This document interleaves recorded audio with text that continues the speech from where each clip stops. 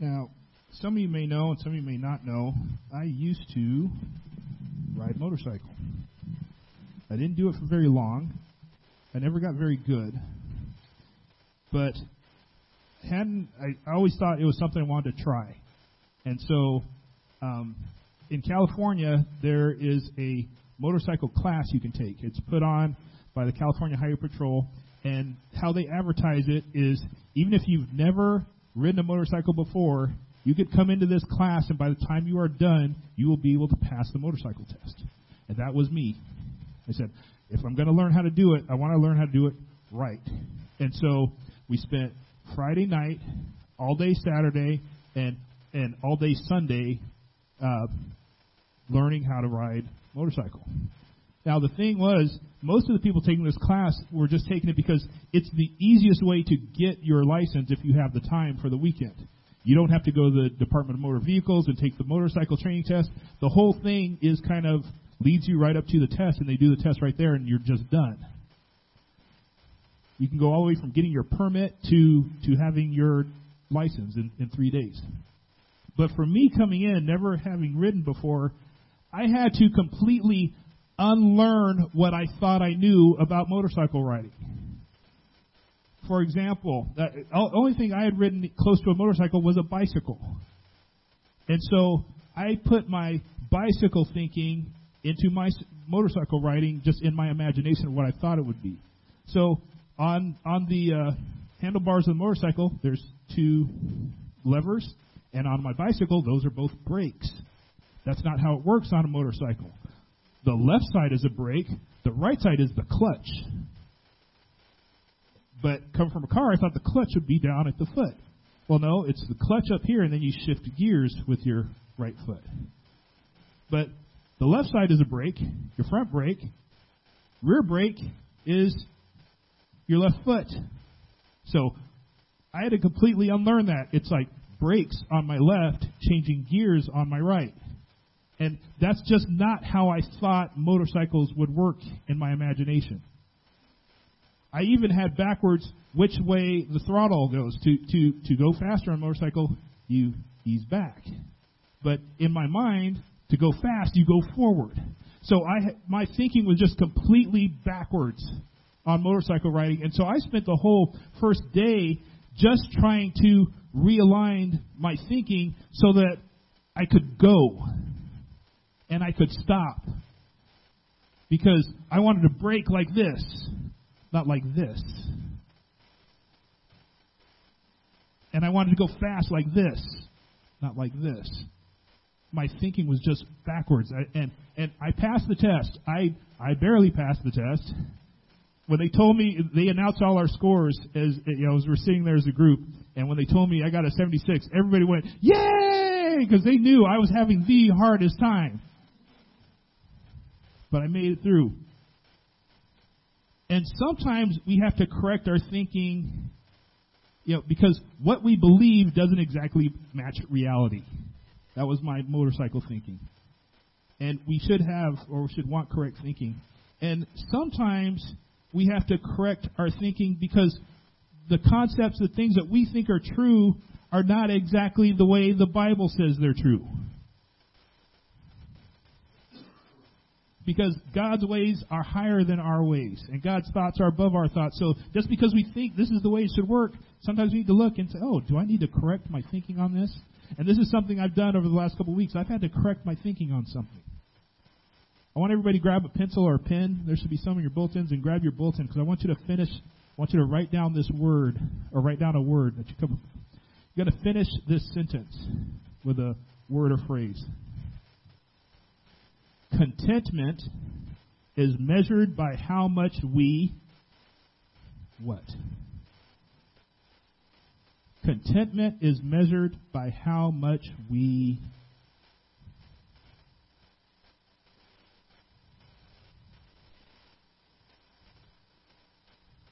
the dictionary definition of contented is this: feeling or showing satisfaction with one's possessions, status, or situation. And so we have to ask ourselves, well, does this Webster's definition, does that match with the biblical definition?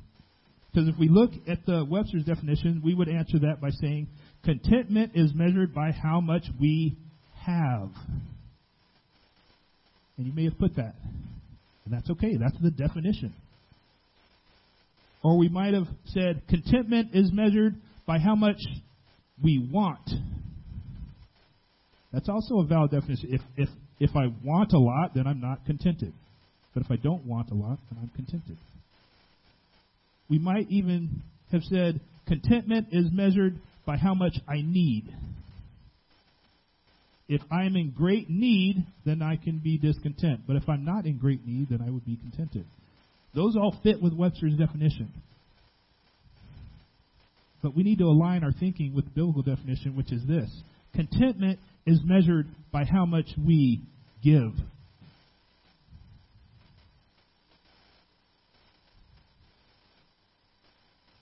It's like figuring out where the brakes and the accelerator are on the motorcycle. When I saw it, contentment is measured by how much I give. But that is exactly what the Apostle Paul is showing us in Philippians 4, 10 through 20. Now, normally when I would teach this, the tendency is to talk about the Apostle Paul's contentment. We're not going to talk about that today. We're going to talk about the contentment of the church. Our contentment. Because that's also in this passage. Philippians 4, starting in verse 10, says this. I rejoiced in the Lord greatly that once again you renewed your care for me. You were in fact concerned about me, but lacked the opportunity to show it. I don't say this out of need, for I have learned to be content in whatever circumstances I am. I know both how to have little, and I know how to have a lot. In any and all circumstances, I have learned the secret of being content, whether well-fed or hungry, whether in abundance or need. I am able to do all things through him who strengthens me.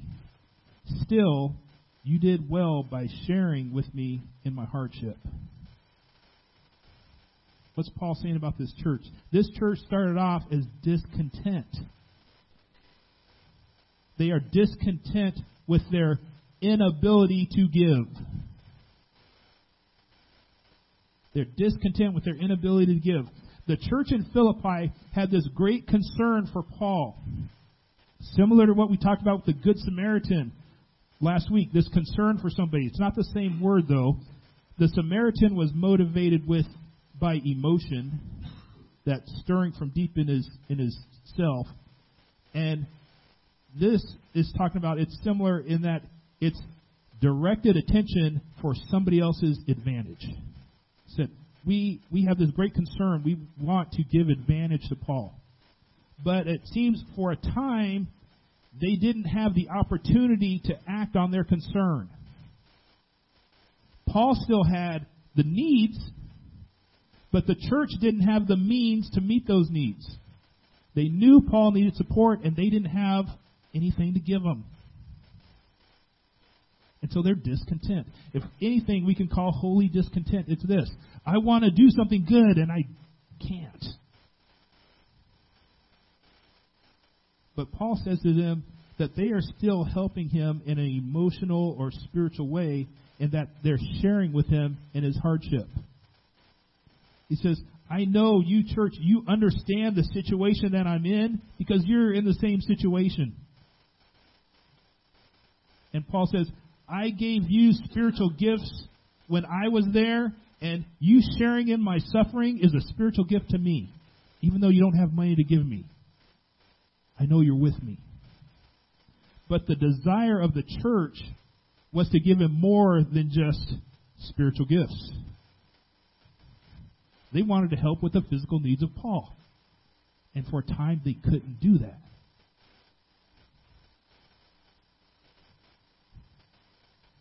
Now, when Elizabeth, about a year or so ago, she was, still breastfeeding and just drinking milk, there would be times when she would be with me, but she wanted her mom. She wanted to be at her mom's breast. But Mom wasn't there, and it was just me, and all I had was a bottle. Now, she could drink from the bottle, but sometimes she wasn't hungry, wasn't the thing. She wanted to be on Mom. And so she's probably going to hate this song by the time she's 16, because what I would sing to her at those times is the song from the movie The Five Heartbeats. I got nothing but love for you, baby. That's all I had. I couldn't give her the breast. Didn't have one. But I could share with her the emotion. And that's the way the church is feeling with Paul. Paul, I got nothing but love for you, baby. I want to give you more. Think of Jesus as he looked over Jerusalem and he mourned over the people. In Matthew chapter 23, verse 27, he says, Jerusalem, Jerusalem, who kills the prophets and stones those who are sent to her. How often I wanted to gather your children together the way the hen gathers her chicks under her wings, and you were unwilling. You know, what had Jesus done for the people of Jerusalem? He had given them miracles. He had given them teachings. He had given people food. But he still desired to give them more. He says, there's so much more I want to do for you. And when the time was right, he would give more. He would give his very life for those people. His perfect life given to pay the price for every human being's imperfect life. But at that time, he's like, there's so much more I want to give you. But it's not time yet. You know, in the history of this congregation, despite what size we may be, this has been consistently a generous church, a giving church that financially gives to further the word and the good news of Jesus Christ, not just here, but throughout the world. That's a good thing. Now, individually or corporately, there may have been a time in somebody's life, or there may even be a time in this church where we don't have the means. We don't always have the means of what we want to do. Don't be discouraged by that. But do be discontent. Don't be discouraged, but do be discontent. Remember that the spiritual and emotional gifts, those do count. Those absolutely count. Praying with people, spending time with people, giving encouragement to people, that counts. Sharing in people's suffering, that counts. But we need to remember that when God provides for us our finances, we can go back and do that other work as well again. See, contentment is measured by how much we give.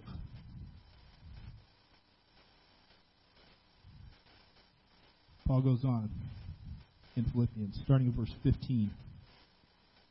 He says, and you Philippians know that in the early days of the gospel, when I left Macedonia, no church shared with me in the matter of giving and receiving except you alone. For even in Thessalonica, you sent gifts for my needs several times. Not that I seek the gift, but I seek the profit that is increasing to your account. But I have received everything in full, and I have an abundance. I am fully supplied, having received from Epaphroditus what you provided, a fragrant offering, an acceptable sacrifice pleasing to God. So before, the church was discontent with their inability to give, but now they are content with their ability to give abundantly. They found contentment because they could give abundantly. Paul states that they have renewed their care for him by the time he's writing this letter. See, in verse 10 that we read before, it's implied that they used to give, but then they had to stop, and now they've begun again. In fact, he says at one point in his ministry, Philippi is the only church supporting Paul, and they sent gifts several times. But something happened where they had to stop. But now Paul is thanking them again because their latest gift is an abundant gift. He says, I am fully supplied. Not by their gift to him, he says, but by their gift to God. You gave a gift to God, and now I'm fully supplied. Now, why did they have to stop? Crop cycle? Church life cycle? I have to admit, I'd have to speculate. But I think I have a really good guess. Let me tell you a story. Acts chapter 16. Paul and Silas travel to Philippi. And the first people that they preach Jesus to are these ladies. And one of the people that comes to faith in Christ is a woman named Lydia. She's a merchant. She sells purple cloth. So she's the head of the household. And she comes to faith in Jesus Christ. She's the first person, the first part of the church in Philippi. And from there, Paul and Silas go to preach in the marketplace. And in the marketplace, there is a little girl who is demonized, and she's interrupting their preaching. And so they release this girl from demonic oppression. And the owners of this slave girl, they get mad about that. Because they can make money off a demonized girl. They can't make money off a healed girl. And so Paul and Silas are publicly beaten and thrown in jail by the merchants and city leaders. So there they are. They're in jail. And that night, they're just singing praises to Jesus. And there's an earthquake, and all the chains fall off of all the prisoners. But they don't escape. They stay in jail.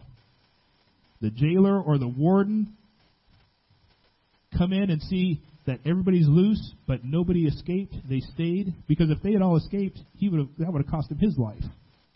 And because Paul and Silas stayed in jail, he comes to faith in Jesus. His whole household. So the household of Lydia comes to faith.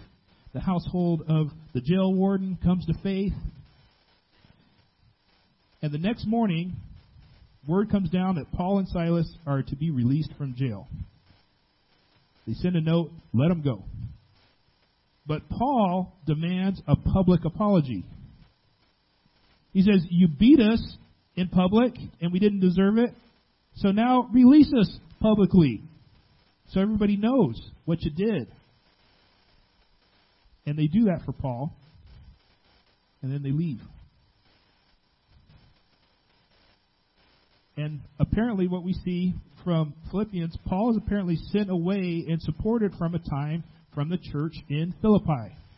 At least Lydia and the jail warden. But what would happen to those two people once the other community leaders and business leaders find out that they're following Paul, who took away their demon-possessed money getter and publicly humiliated their governmental leaders by making them apologize publicly?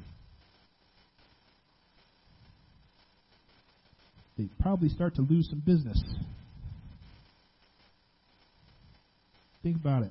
What if our district superintendent came to Oakdale and, even though they may have deserved it, decided to publicly humiliate the Oakdale Area Chamber of Commerce? How would we as a church be treated after that for a while? Not very good. And so, like I said, I'm speculating, but it just makes sense to me. These wealthy people came to faith, they're supporting Paul, but then it comes back, you're supporting that guy that did us dirty. I don't think I'm going to do business with Lydia anymore.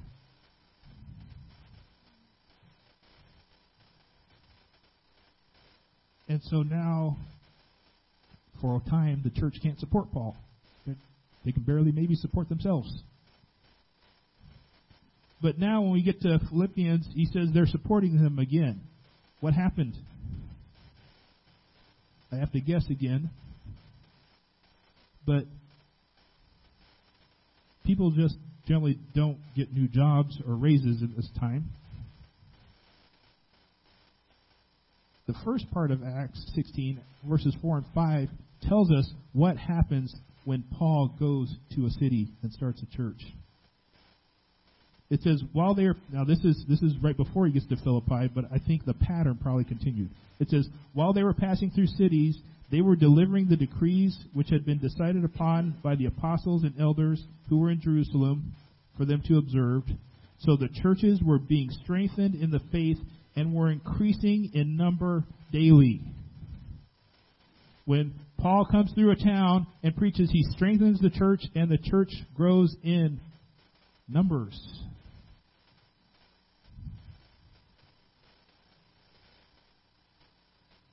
They didn't get new jobs. They didn't get new raises. They probably got more Christians. And then we could start supporting Paul again. In fact, we can support him abundantly now.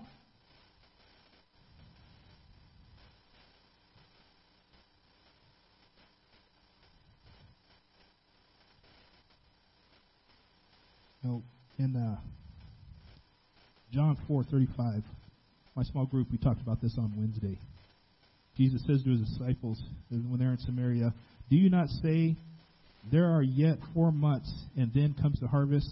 Behold, I say to you, lift up your eyes, look on the fields. They are white for the harvest." One of the things we looked at, he says, Jesus was talking about the people. He wasn't looking for more money for them to harvest more food. He says, there's people out there. There's more people that can be part of the church. Matthew 9:37 and 38 says, he told his disciples, the harvest is plentiful, but the workers are few.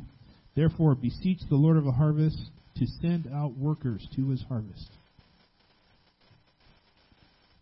Evangelism is a key to contentment. Because the more we give Christ, the more we give his life, the more we have to give.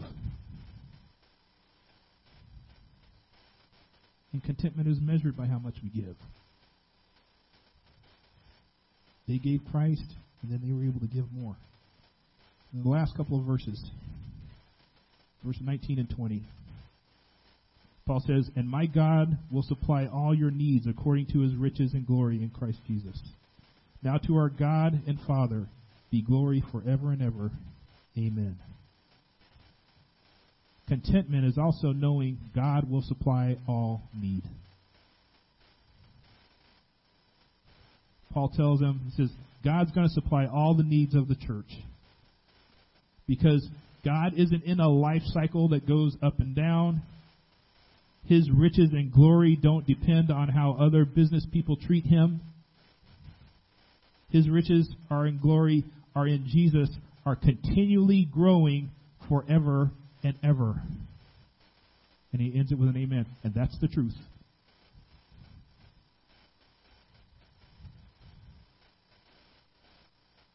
Just about a week and a half ago, I looked on an order that I received from Amazon, and I said, I don't think that's my credit card.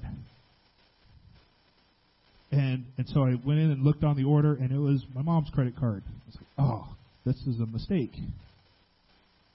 And I realized when my mother was in town, she wanted to buy something, and so we put her credit card into my Amazon account, and Amazon defaulted that to everything on Amazon. I was like,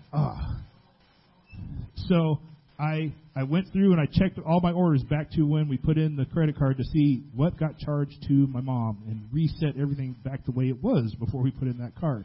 And it turned out to be 3 orders total, about $24. So once I got all straightened out, I called up my mom. I said, I owe you $24. She said, what's going on? I explained to her that her credit card got defaulted to everything on Amazon. And she said, what did you order? I said, I ordered a couple books and some cat food. And she said, it's a gift for the cat. She just made it a gift. I've got that. That's not going to break me. Not going to overdrawn on $24 for some cat food and some books. She had the supply. Now, my mom doesn't have unlimited supply. She didn't say, yeah, just leave my credit card for the default for everything. But that's what Paul is saying about God. He says, he's going to supply all your needs. He's got it. Leave his credit card on your account. And the things that Jesus supplies, remember the church wanted to supply, they were supplying both spiritual things to Paul and physical things to Paul. Jesus supplies the spiritual. The verse we all know, John 3:16. For God so loved the world that he gave his only begotten Son, that whoever believes in him shall not perish, but have eternal life. In 1 John 2:2, he himself is the satisfaction for our sins, and not for ours only, but for those of the whole world. On the cross, Jesus has got it. Got it covered. Supply all your needs. And Jesus supplies the physical. Jesus said in the Sermon on the Mount in Matthew chapter 6, for this reason I say to you, don't be worried about your life, what you will eat or what you will drink, nor for your body, what you will put on it. Is not life more than food, and the body more than clothing? Look at the birds of the air. They do not sow, nor reap, nor gather into barns, and yet your heavenly Father feeds them.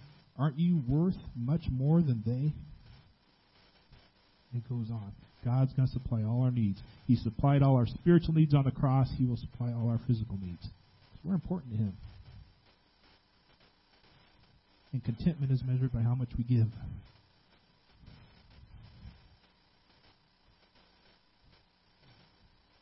Now, several months ago, Jennifer and I went to the first banquet to support Tubman. And it was different. We thought we knew what to expect because we had been to fundraising banquets before. This was a whole different crowd than we'd ever been with before. There was a live auction, and people were bidding thousands and thousands of dollars for stuff. I mentioned this to my Sunday school class last week, and Susie said, oh, well, at the New Life Family Services Banquet, one year there was a vacation trip to Wisconsin, and people bid a lot. And I said, at the Tubman Banquet, there was a vacation trip to France. And as we sat there, my wife and I looked at each other, and we said, this is not our crowd. We don't have that kind of money. But we did give what we could. No, we're not going to France. What do we as a church have to give? We give our facility. We're not the only ones that use this. We certainly give our money, both to missionaries and to local stuff. We give our time. And the most important thing is we have the good news of salvation through Jesus Christ to give.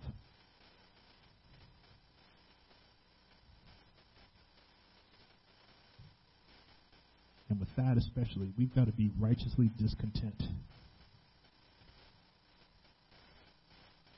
Because we can never give enough of Jesus.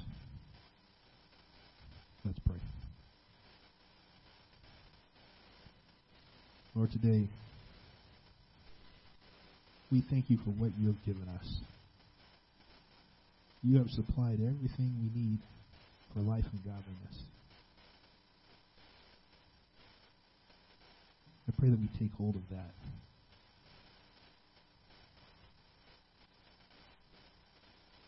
But not to keep it for ourselves. Lord, put in this church a holy discontent to share. To share the physical things that we have with others, and to share the spiritual gifts that you have given us with others, of which there is no endless supply. We pray that you grow this congregation of your church, not by just some big monetary gift, but by lives. And let us be good steward of these lives. So, Lord, I pray for a holy discontent in this church. And we ask this in your name. Amen.